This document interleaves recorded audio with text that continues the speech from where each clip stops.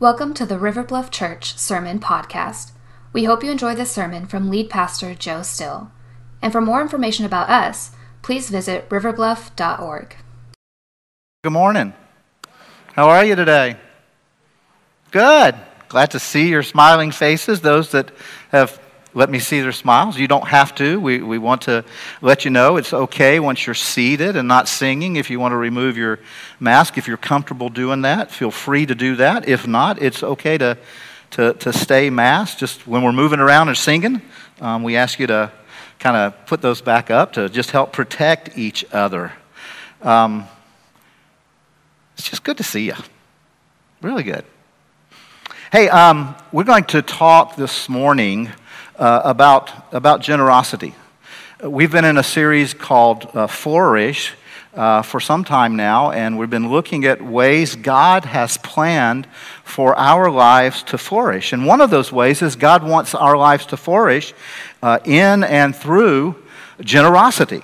And so I was thinking about this idea of generosity and thinking about what it is and what it isn't, and thinking about the kind of opposite. And my first thought was the opposite of generosity would be something like greed, maybe, or selfishness, something of that kind of thought pattern. And then as I thought more deeply about it, I thought, those are kind of like symptoms of something deeper. And I think the thing that's deeper is this undercurrent in our souls of discontent. And I think that discontent flourishes as we try to compare ourselves to others. Maybe compare some of what we have with what somebody else has. Maybe our financial portfolio with somebody else's. Maybe the neighborhood we live in with somebody else's. The car we drive, Have you ever, been at maybe a fast food restaurant and notice that somebody got more fries in their bag than you did? It makes us discontent. Just things like that can cause the heart to just be discontent, and it can flourish in that comparison kind of game. We just kind of think things like the grass is always greener over there. Anybody ever suffer with the disease that I have that thinks traffic always moves better in the other lane?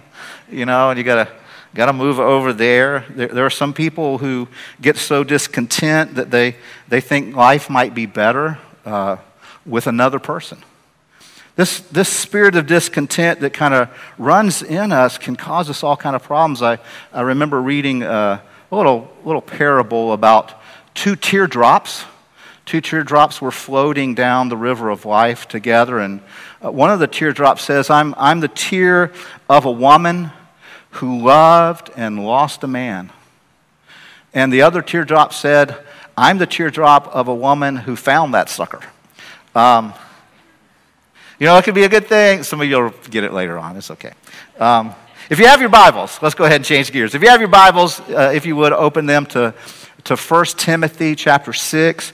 1 Timothy chapter 6. We don't often dedicate an entire message to something like generosity and giving, those kinds of things, stewardship, and maybe once or twice, maybe 3 times some years, but it's something that Jesus talked about significantly.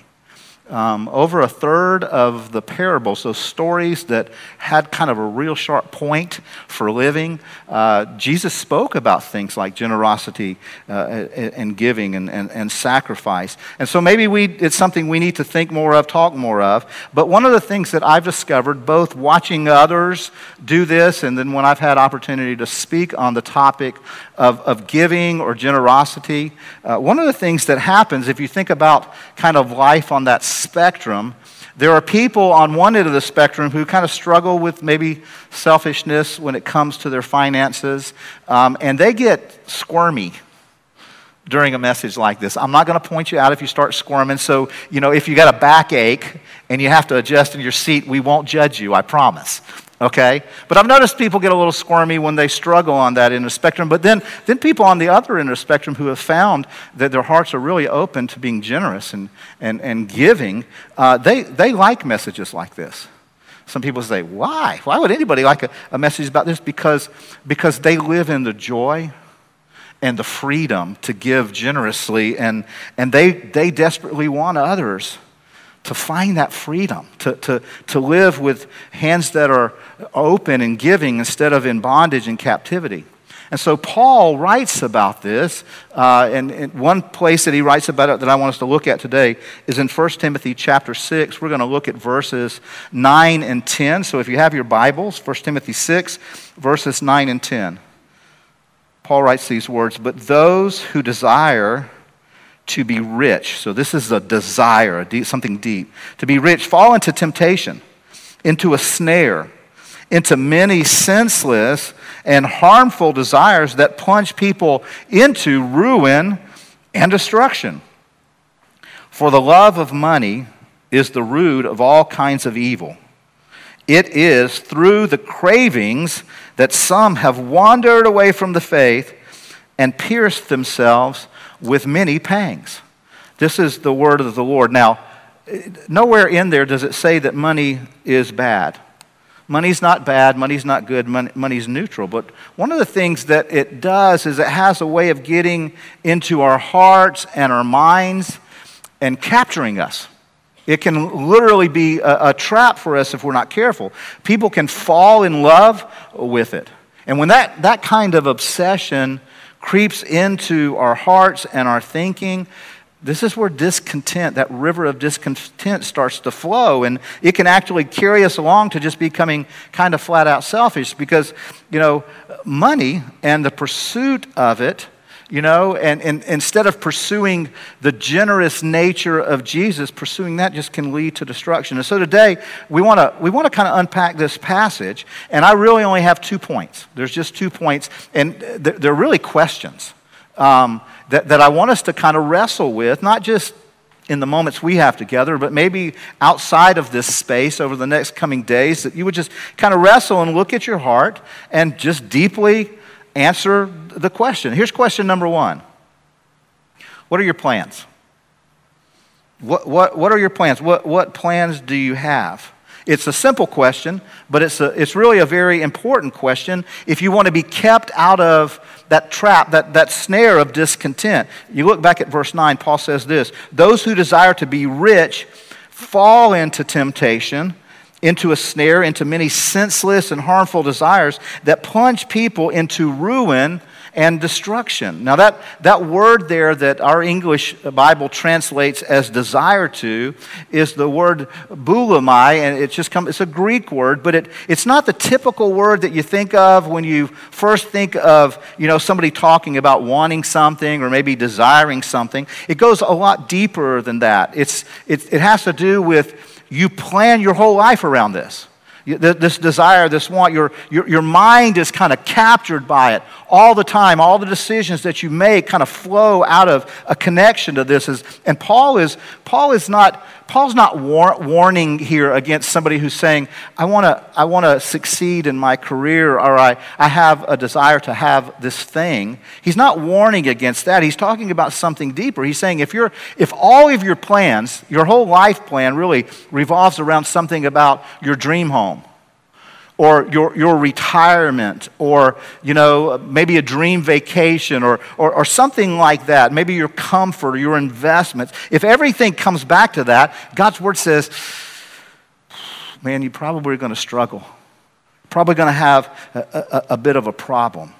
So I want us to think about this a little bit, about these plans. What are your plans revolving around? And here's the deal. Nobody in this room can answer that for you but you. I can't answer it. Person seated next to you behind, only you can answer it. What is it that consumes your thinking? What dominates your mind? Do you dream of being generous? Do you dream of, do you plan for that? Do you build your schedule around it? Do you build a budget around it? The purposes of God that would help you do that? Or do you build around just maybe comforts and desires? I want us to take a couple of moments to think about and look at, examine some plans that God gives us to help us infuse into our plans these opportunities to flourish into generosity. God's word gives us some plans to help our bigger plans. So I want us to look at these plans and see, are they expressed in my plans? Are they expressed in your plans? The first of those plans is what I would call foundational giving. What the Bible kind of lays out as foundational giving. It's kind of the foundation that God's Word lays, if you would, to a life that could become generous. It's the starting place, really, that the Bible gives us for thinking about giving in any capacity. It's also known as tithing. It's it's foundational, but it's known as tithing, and it shows up all throughout God's Word. You go to the book of Genesis, the beginning of the Bible, tithing, you find it. You go to Leviticus, you find it. You move through the Old Testament and into the New Testament, it's there. And biblically speaking, it's kind of like the minimum biblical standard. Tithing, the Bible teaches, is simply this: it's a tenth of what you earn. It's actually the first 10% of everything that you earn is to be given back to God. Now, this may be a newsflash for somebody today, I don't know. But this book, God's Word, teaches that everything you have and everything you earn, 100% is His. 100% of everything that you have or earn is the Lord's. It says the whole earth is the Lord's, everything within it. And so the question is, where else are you going to get a deal like God gives you that you get to keep 90% of His stuff? I mean, that's basically what tithing is. God says, everything you earn is mine, but I'm going to let you keep 90% of it. Now, you might find a deal out there where somebody will let you keep 10%, but nobody's going to let you keep 90% but God. And God does that. He says, it's all mine, but I'm going to let you keep 90%, but 10% of it is different, and you need to give it back to me. Now, if you read through the Old Testament, if you haven't, I hope you will one day set out to make it all the way through the Old Testament. One of the phrases that you're going to find recurring often is this phrase, first fruits.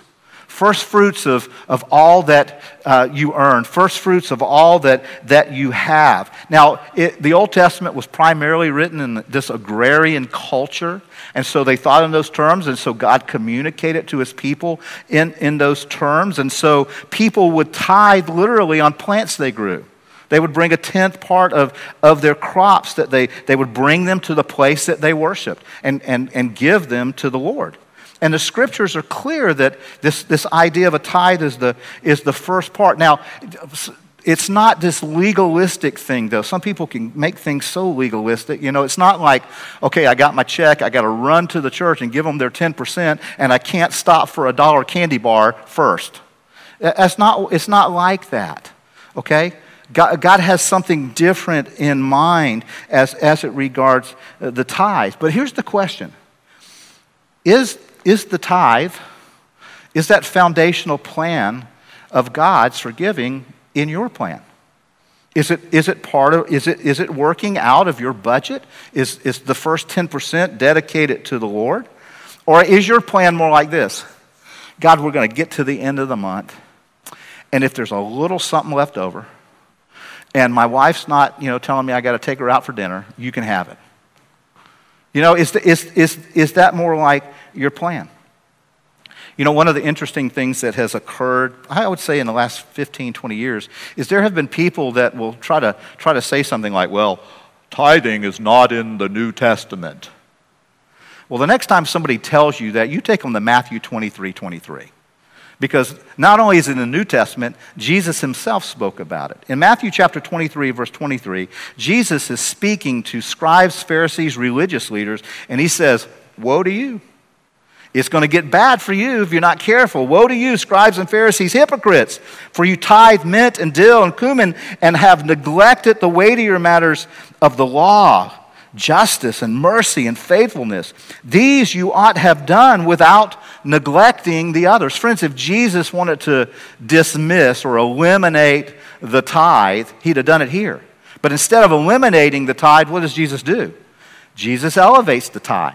And He says, now there are other matters of faith other than just tithing, but you need to do this thing called the tithe, this foundational giving, this first fruits.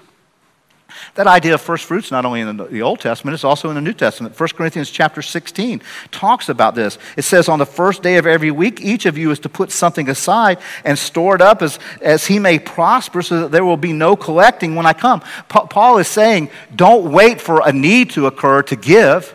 You need to give weekly, and it needs to be this percentage-based thing based on what you've earned, some of what you've been given, so that when the need arises, it's already taken care of. You don't have to get together and do a special, kind of offering for it. In the Old Testament, in Malachi chapter 3, verse 10, some of you have heard this before, but I want to read verse 10 and 11. It says, bring the full tithe into the storehouse, that there may be food, or maybe enough, if you would, in my house, says the Lord, and thereby put me to the test, says the Lord of hosts, if I will not open the windows of heaven for you, pour down for you a blessing until there's no more need. Can you imagine that? No more need. And God says this, I will rebuke the devourer for you, so that it will not destroy the fruits of your soil and your vine in the field, and shall not fail to bear, says the Lord of hosts. Do you ever maybe feel like what you earn gets devoured by a secret monster that you don't know where he came from? You just kind of get to the end of the month and where it's like, what? Well, the Bible says that one of the things that God wants to do is he wants to deal with the devourer in your life. And so much so, God hates that happening to you. So much so that God says, put me to the test on this. I know you're going to struggle with this one. Put me to the test. He says, every week bring the whole tithe into the storehouse and put me to the test. Only place where God says put him to the test. That's why years ago, this church, Pastor Kurt's here today, he helped lead us to do this. And what we do is we have this tithe challenge. Because God's word says test him in that, there needs to be a place to do that. And so at River Bluff Church, if you will set out to biblically tithe for 3 months, if at the end of 90 days you have not seen God begin to deal with the devourer, begin to find ways to bless you in different ways, if that doesn't happen, we'll give you all your money back. Now, you got to track it. You got to write it down, a check or something like that, electronic giving. You got to do something like that. You can't just show up, 3 months from now and say, oh yeah, by the way, I tithed $17,000 this month. You can't do that. We got to show for it. But now here, let me give you a warning before you step into that challenge. God is not promising you riches. He's not promising, at least not those kind of financial riches that we always think about. He's not promising that next week you're going to get a pay raise if you do this. He's not promising that you're going to, get some kind of new possessions or promotion. He doesn't promise you that you're going to, maybe have a Prius or a Porsche in your garage. God doesn't even promise you get a garage. He doesn't make those kind of promises, but he does make some. He promises that he'll never leave you or forsake you. Look at this verse out of Hebrews 13:5. And one of the things I want you to notice is it's connected to money. It says this, keep your life free from love of money and be content with what you have. For he has said, I will never leave you nor forsake you. See, God wants the heart of your contentment to be centered in him. Not only that does he promise he'll be with you, never leave you, he promises also that he will supply all your needs. Look at Philippians 4:19. And my God will supply every need of yours according to his riches in glory in Christ Jesus. Now, I know that there are some first-time visitors here today. I've had a chance to meet a couple of you, and I think some of you have, kind of churched, have a church background. If you're here today, though, and this is kind of like the first time you're hearing some of this stuff, you may be thinking, oh, my goodness, he's after my wallet. He's coming after my wallet. And you're the one that's trying to find the closest exit. I can see you kind of looking around. Jesus is not after your wallet. That's not what Jesus is after. Jesus is aiming for your heart. He's aiming for your full devotion to him. He wants all of you because he knows that's how life on this planet flourishes best. If you're a Christ follower, If you're a Christian here today, there may be somebody here that's a seeker. I'm not talking to you right this moment. I'm talking to those who have trusted Christ personally. If you're a Christian and you are not currently tithing, I want to challenge you to take the challenge, to test the Lord in this. I know it's a step of faith. That's why the Bible talks about it in the amount of a percentage and not, a bottom line number. Because it is a step of faith. And you'll be expressing this. You'll be saying, God, I trust that you have an ability to make the 90% go further than I can make the 100%. I trust you, God, that you can do that. See, only God can deal with the devourer. You can't. Only God can do that. And if you're here and tithing is just like, oh my goodness, I didn't even know that thought existed out there. Well, if you're here today and that's you, here's my challenge to you. Just explore it. Pray about it. Talk to the Lord about it. Maybe some of you, if this is an area that you struggle in, maybe that's what the growth plan is going to do for you. Some of you know we've been introducing a new tool at River Bluff called the Growth Plan. One of the avenues, one of the expressions that this helps you walk in and examine is your life of generosity. How you doing there? And it'll give you helps and study pathways to think about how do I grow to be like Jesus in generosity. And all you've got to do, and let me say this about the Growth Plan. There's been a little bit of confusion. The starting place for the Growth Plan is not to go online and take a survey. Okay, the starting place is to request the journal. Okay, that's the starting place. So you just go online, put Growth Plan in the search bar. It'll take you to that page. Read the whole page and get to the bottom because you got to kind of scroll down a little bit. But there you can click in order to get your own personal copy of the Growth Plan, either an electronic interactive copy or a hard copy. Will be printed up for you, and then you can pick that up. But it'll help you maybe on this journey. A second plan that God's Word gives us, the first is this foundational giving, tithing. A second plan that God gives us to bring our lives to flourishing and generosity is oftentimes referred to in the Bible as a free will offering. A free will giving, if you would. Now, this is above and beyond the tithe. We're called in the New Testament as Christians to go beyond the Old Testament law, to live in God's grace and in God's generosity. So what that means is we exceed the minimum standard. The minimum standard was kind of the tithe thing, but God wants us to work to a place where we're giving beyond that. And here's what a free will giving is. It means you get to decide based on the burden that God may put on your heart.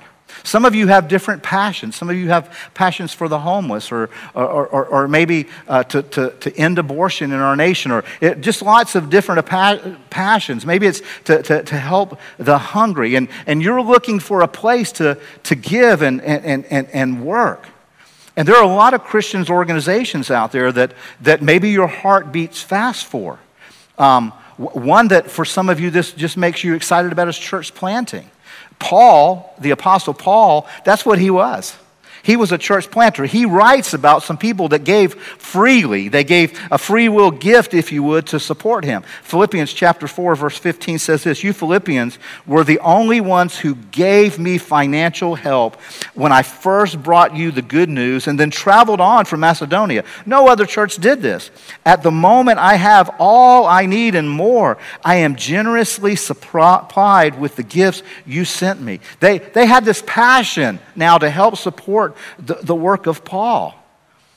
Now, I don't know if you know this, but if you give to River Bluff Church, if you bring your tithe to here, some of every dollar that you bring in goes to help plant churches. It's a part of our giving to missions, and we're part of a cooperative effort called the Cooperative Program, so that a part of every dollar goes into the work of supporting missions globally and here in our nation on the North American continent. It's a way that as a church we corporately can make a difference, but you can also hear from the Lord and just take an opportunity to give into something that makes your heart just light up.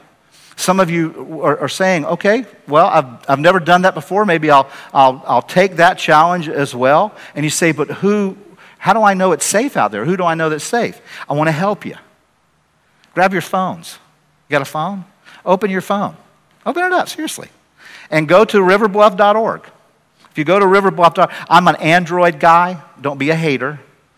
Okay? Don't be a hater out there. But I'm an Android guy, and if you bring that up, riverbluff.org, there's 3 little bars. You just click on those 3 little bars, and it'll bring up this menu, and you hit serve. And when you go to serve, it'll tell you something like you can serve at River Bluff, you can serve locally. If you hit locally, it's going to bring up a list of partnering ministries that we're in relationship with. I would say we vetted them. We've done more than vetted, and we've been in partnership with them for some of them decades. And we believe these are safe ministries. And again, it's everything from helping feed folks, the homeless and people who are struggling, to helping deal with people in pregnancy crises, those kinds of things. Lots of organizations in there that you can participate in. There's also some organizations that we are in relationship with on a national level and a global level. So I'd encourage you to check those out. See which ones line up with what makes your heart race to address something. And then give a free will offering. You know, one of the things that we have encouraged our church, we didn't do it this past year because of the pandemic, but annually for years we have sent our whole church out. We'd shut our services down. We call it Kingdom Sunday. We'd send our whole church out. And mostly we would say, why don't you go find a church plant? And when you're there that day, the tithe that you would normally give here, give it as a free will offering to support them. It's kind of what a free will offering would look like. A third biblical plan that God's Word gives us to help us flourish in this area of generosity is what gets called sacrificial giving. It's this sacrificial gift. And this gift is like, it's unusual. It's kind of way over the top. It demonstrates a trust in God that's like just kind of off the charts. A sacrificial gift is one of those gifts that somebody might look at and think, have you lost it, man? You know, that just seems so kind of lavish. But friends, this is the place where you're going to see God do incredible things with your faith. This kind of giving is the place where you're going to get to see God just really blow some things up in your capacity to trust Him in every area of your life. Look at 2 Corinthians chapter 8. Paul writes, he says, for I can testify that they gave not only what they could afford, but far more. And they did it of their own free will. They begged us again and again for the privilege of sharing in the gift for the believers in Jerusalem. There's this group of people that saw the suffering of Christians in Jerusalem being impoverished, being starved, being persecuted. And they said, we just want to give. We want to give sacrificially. We want to give beyond what we are able. And this was Paul looking at these folks, this apostle that gave up so much, and he's looking at them and said, they gave far beyond what they were even able. Paul celebrated the sacrifice. And I just want to say this. If God ever invites you, gives you an opportunity to be a part of something that could be sacrificial in giving, take it. At least once in your life, take it. Because you will see God bless you in ways you've never seen before. One of the greatest demonstrations that I got to see happen on a significant scale were in a season that we called Time to Build here at River Bluff. Actually, at the time, we were Midland Park. Some of y'all remember that season back in 1999. And we felt like God was calling us to plant this church here, to put this church here. It was the fastest growing area of North Charleston at the time, and we just felt like the Lord said, do this. And so we set out to do that. And in 1999, many people made very sacrificial, generous pledges and gifts for over the course of several years to see this work done. And God did some. If you were a part of Time to Build, if you gave to Time to Build, I'm going to ask you to just raise your hand real quickly. Okay, thank you. I believe if you are seated near somebody who raised their hand and you were to ask them, did they get to see God do incredible things through that season of sacrifice? I believe every one of them would tell you absolutely. Absolutely, we got to see God do some incredible things. Whole families sacrificed. Sacrificed things like vacations for a couple years. Sacrificed things like buying a new car. They just kept driving and, repairing that car. Didn't go buy a new car so that they could do those kinds of things. Just gave dramatically to the Lord. Some people had no earthly idea when they made their pledge how in the world God was going to work it out. But he did. He over and over again. And they sacrificed in a huge way so that some of you could be here today. And God saw all that. And God's grace was flowing through their lives into generosity to make a difference for others. That was God's plan. And we got to see God do some incredible things. We thought going into that journey that we were going to have to sell our other facility. We were Midland Park Baptist Church for about 60 years before this happened. And we thought we were going to have to sell that other facility to help pay for this. And midway through the journey, God spoke and said, nope, you ain't selling it. You're going to use that space to bless others. And it was over there back in 2002, once we got over here, we kind of dedicated that space to serve the community. And over there now, through the ministry of Low Country Cares, which may be one of those free will offerings that you want to start giving, is to Low Country Cares to feed those who are struggling. God opened the door. And we planted that work over there. And that ministry is still thriving. Thousands of people have been fed because of that work over there. Right now, at this moment, there's a church plant, although I hate to call them a church plant because they've been well planted. Radiant Church is worshiping God, celebrating his goodness right now on that other campus. God did all of this. And we got to see it. It was like, how is this even possible? We saw God do just some incredible things. And he just continues to bless that sacrificial gift that people made so many years ago. It's incredible. And when you give sacrificially, again, I want to say this again, there's nothing like it to help just lift your trust in God in so many other areas. So that first question is, what are your plans? How do God's plans of foundational giving, how do God's plans of free will giving, how do God's plans of sacrificial giving fit into your plans? Are they on your radar screen? Here's the second question. The second question is this. What are you committed to?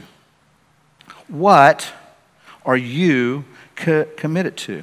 Now jump back to our text in 1 Timothy. I want us to kind of look at verse 10 for just a moment. It says this, it says, "For the love of money is a root of all kinds of evils." And that's a pretty well-known verse, but it's also a very misquoted verse in our day. Very misquoted. All the time you hear people say, money is the root of all evil. That is not what the Bible says. The Bible says the love of money is the root of all kinds of evils. I doubt very seriously that there's anybody in this room today who would stand up and say, you know what?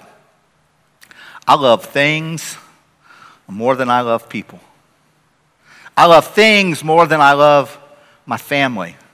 I love things more than I love my spouse. Because you might get smacked if you were to stand up and say that. You know that, right?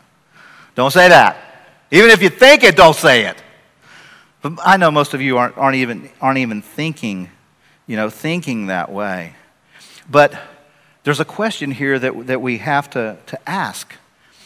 Does our life, even though our words might not, does our life kind of scream that to people? That what we love is more related to our stuff than to others. Because see, selfishness that affects our finances really affects every other area of our life. And God's people, we don't want to be lovers of money. We're called to learn about it. We're to learn about it because money is a tool that God gives us. It has power. That tool does. It's a power tool. It has the power to destroy. It has a power to save. It has that kind of power. And see, God wants to use it in his plan for God's people to be generous, to have hearts of generosity and to flourish. So you may ask, how does money play a role in saving? Well, there are people who have been saved through the ministry of this church. And God, in His grace, poured it out into people to give generously and sacrificially, and they get to be a part of that blessing of knowing that people are saved.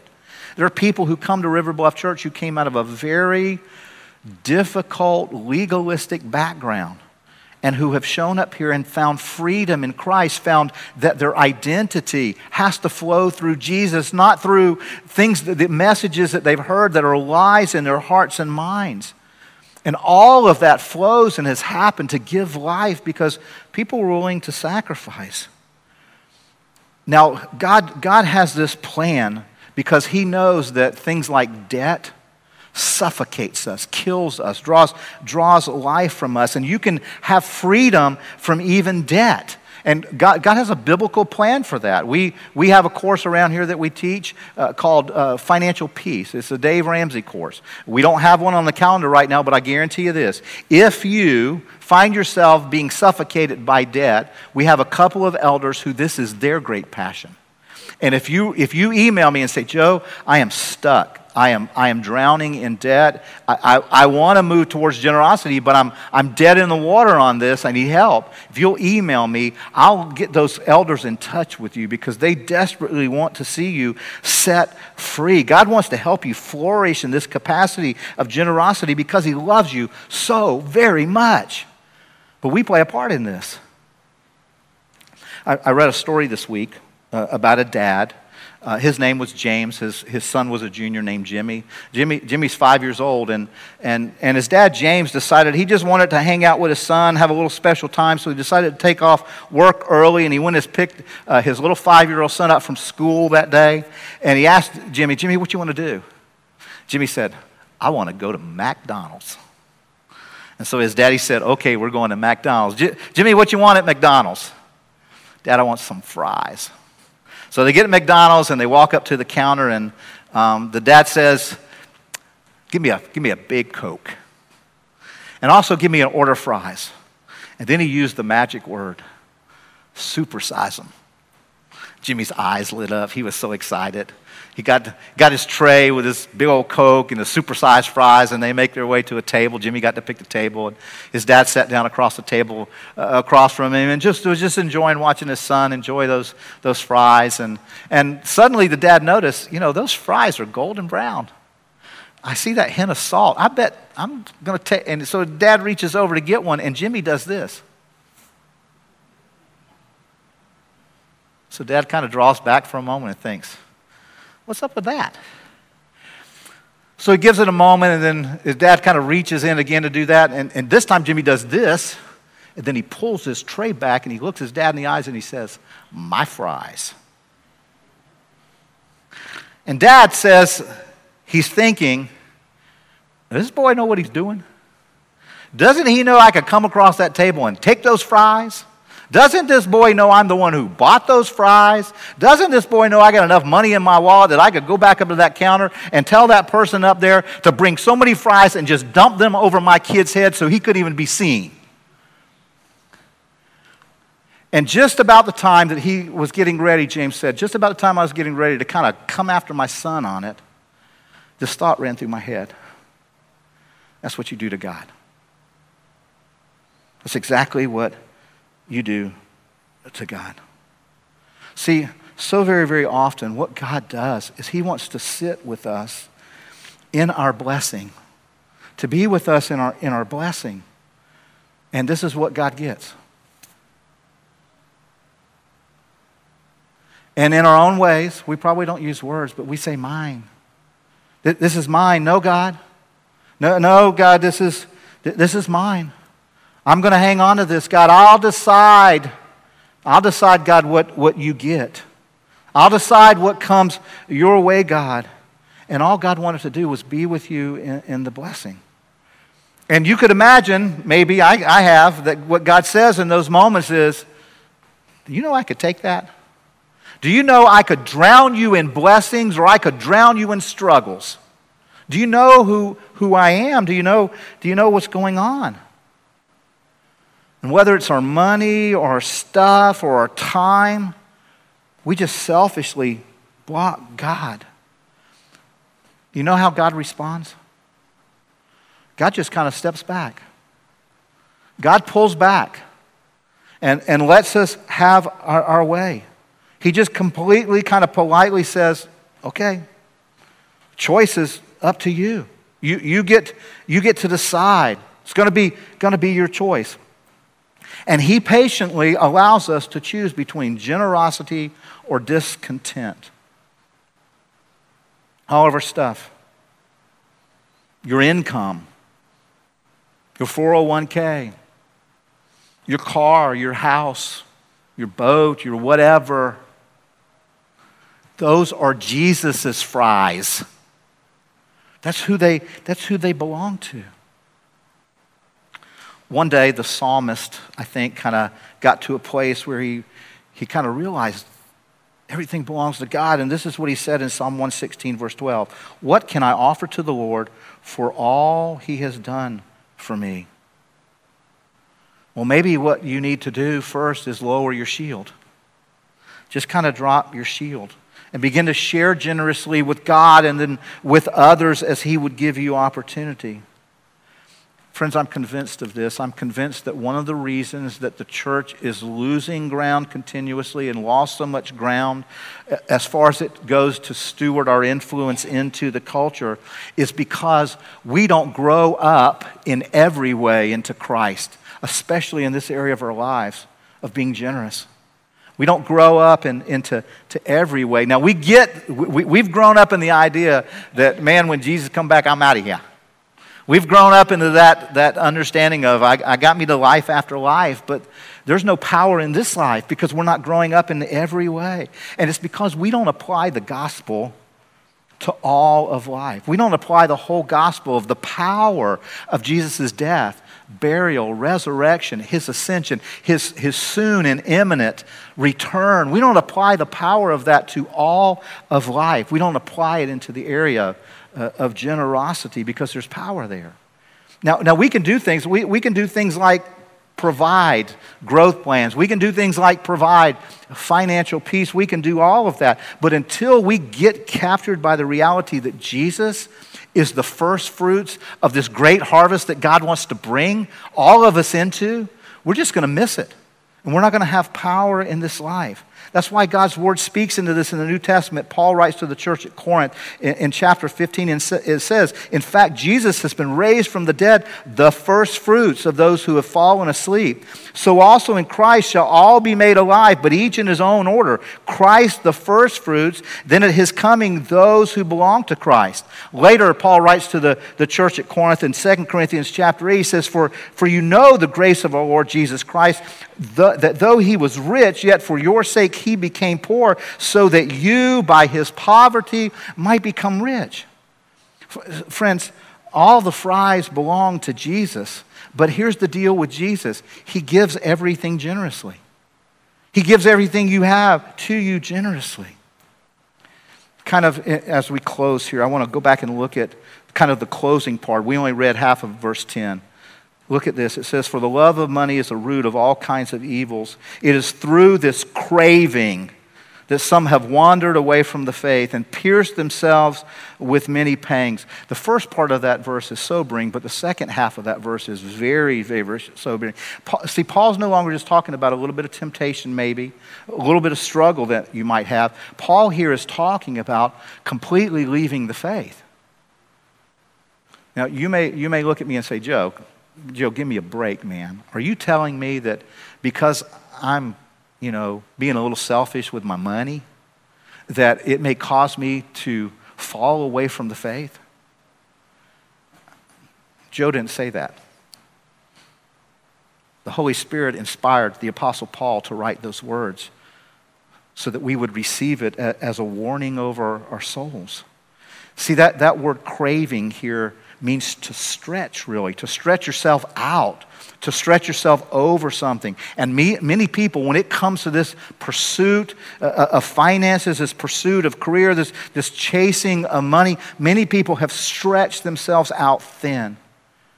And the Apostle Paul is saying, be careful. Now, some of you are saying, I'm providing for my family.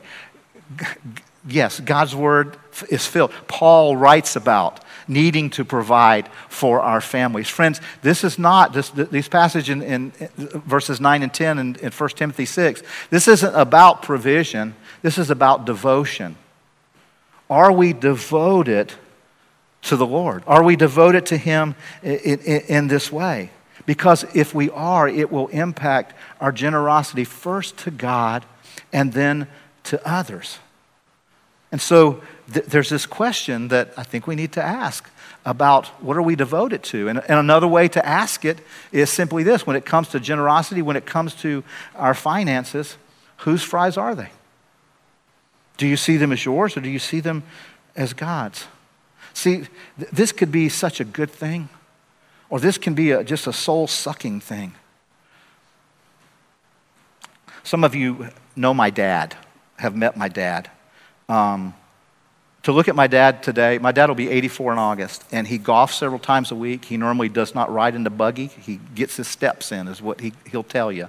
And so he's all over the golf course. Yesterday, my dad was out on a tractor plowing up his garden. You know, that's my dad. And you would not know that my dad's a heart patient just by looking on the outside. But I remember the day my dad had his heart attack, and we were at Trident Hospital with him, and the cardiologist had taken him back, and they decided they were going to do an angioplasty procedure, and they got in there to do that, and the cardiologist came out to tell us he needs a stent. And they had not signed, my mom hadn't signed permission to do that procedure up front, and so they brought us into this control room where on a monitor was my dad's heart. You could see my dad's heart. And the cardiologist points out the block and he says, right here, because of some, he named some technical things, but he said, I need to put a stent in right there or that's going to close back up.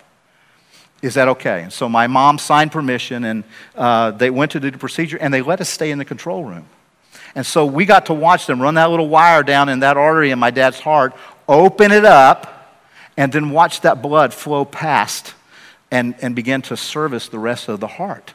That muscle which would have died, they said, had they not been able to do that. And they put the stent in. Well, one of the things that struck me was when I looked at my dad the day before, my dad looked healthy. I had no earthly idea that this was going on in my dad's heart. But here's the deal about our hearts. It takes a doctor getting on the inside to really be able to see what's going on in that organ well. Because sometimes it's easy to hide things that way. Well, that's not just true of our organ, the heart. It's true of our heart devotion to Jesus. You know, we could line up 10, 15, 20 people on this stage, and some of their lives may look just bright and shiny and gospel-driven, but they may be hiding some things because it's easy to have our own hearts deceived. It's just so easy for that to happen. Jesus on the Sermon on the Mount tells us that where our heart is or where your treasure is, there your heart is also. Those two things are you're going to be able to see those kinds of things. Because here's the deal about generosity. It begins in our hearts. You can't always look on the outside. You have to look deeper. Here's the problem so often with our hearts on this issue is we end up with a blockage. We end up with this blockage. And it does the same thing to the core of our being, to our souls, that a blockage in our heart organ does. It cuts us off from the life flow of God's grace that we need. It cuts us off, and there's this part of our soul that begins to die when a blockage like that happens. And God wants to come in and set us free. God wants to come in and repair the damage that self-centered discontent brings into our souls. See, when it's a matter of the heart, doctors and hospitals, man, they take that stuff very seriously. I think the challenge today is, do we take this, seriously, or do we just, think, well, all's well. Jesus is Lord of my life. Are we self-deceived in believing that He's truly Lord of everything in my life? See, God's plan is that we wouldn't go through life with this clenched fist, holding on to things tightly, but that we would just approach life with hearts that are open to him. That we quit our little blocking techniques and say, God, I want to sit with you in the blessings that you've given me. Whether your blessings are gigantic or whether they're small. Jesus wants to sit with you in them. And he wants to deploy them for others. And all of that gets expressed as a matter of the heart. And it starts with giving first to the Lord. And then it can flow out to give a blessing to others. And here's the deal. You and I are never more like God than when we give. You've heard it before, but I'm going to say it again. You and I are never more like God than when we give. You know the verse. For God so loved the world that he did what? He gave. He gave, and he continues to give. That's who our Father is. Let's pray. Lord, we come right now in this moment. We come, God, kind of digging into those questions. Lord, when we think about our plans, do we have your plans built in?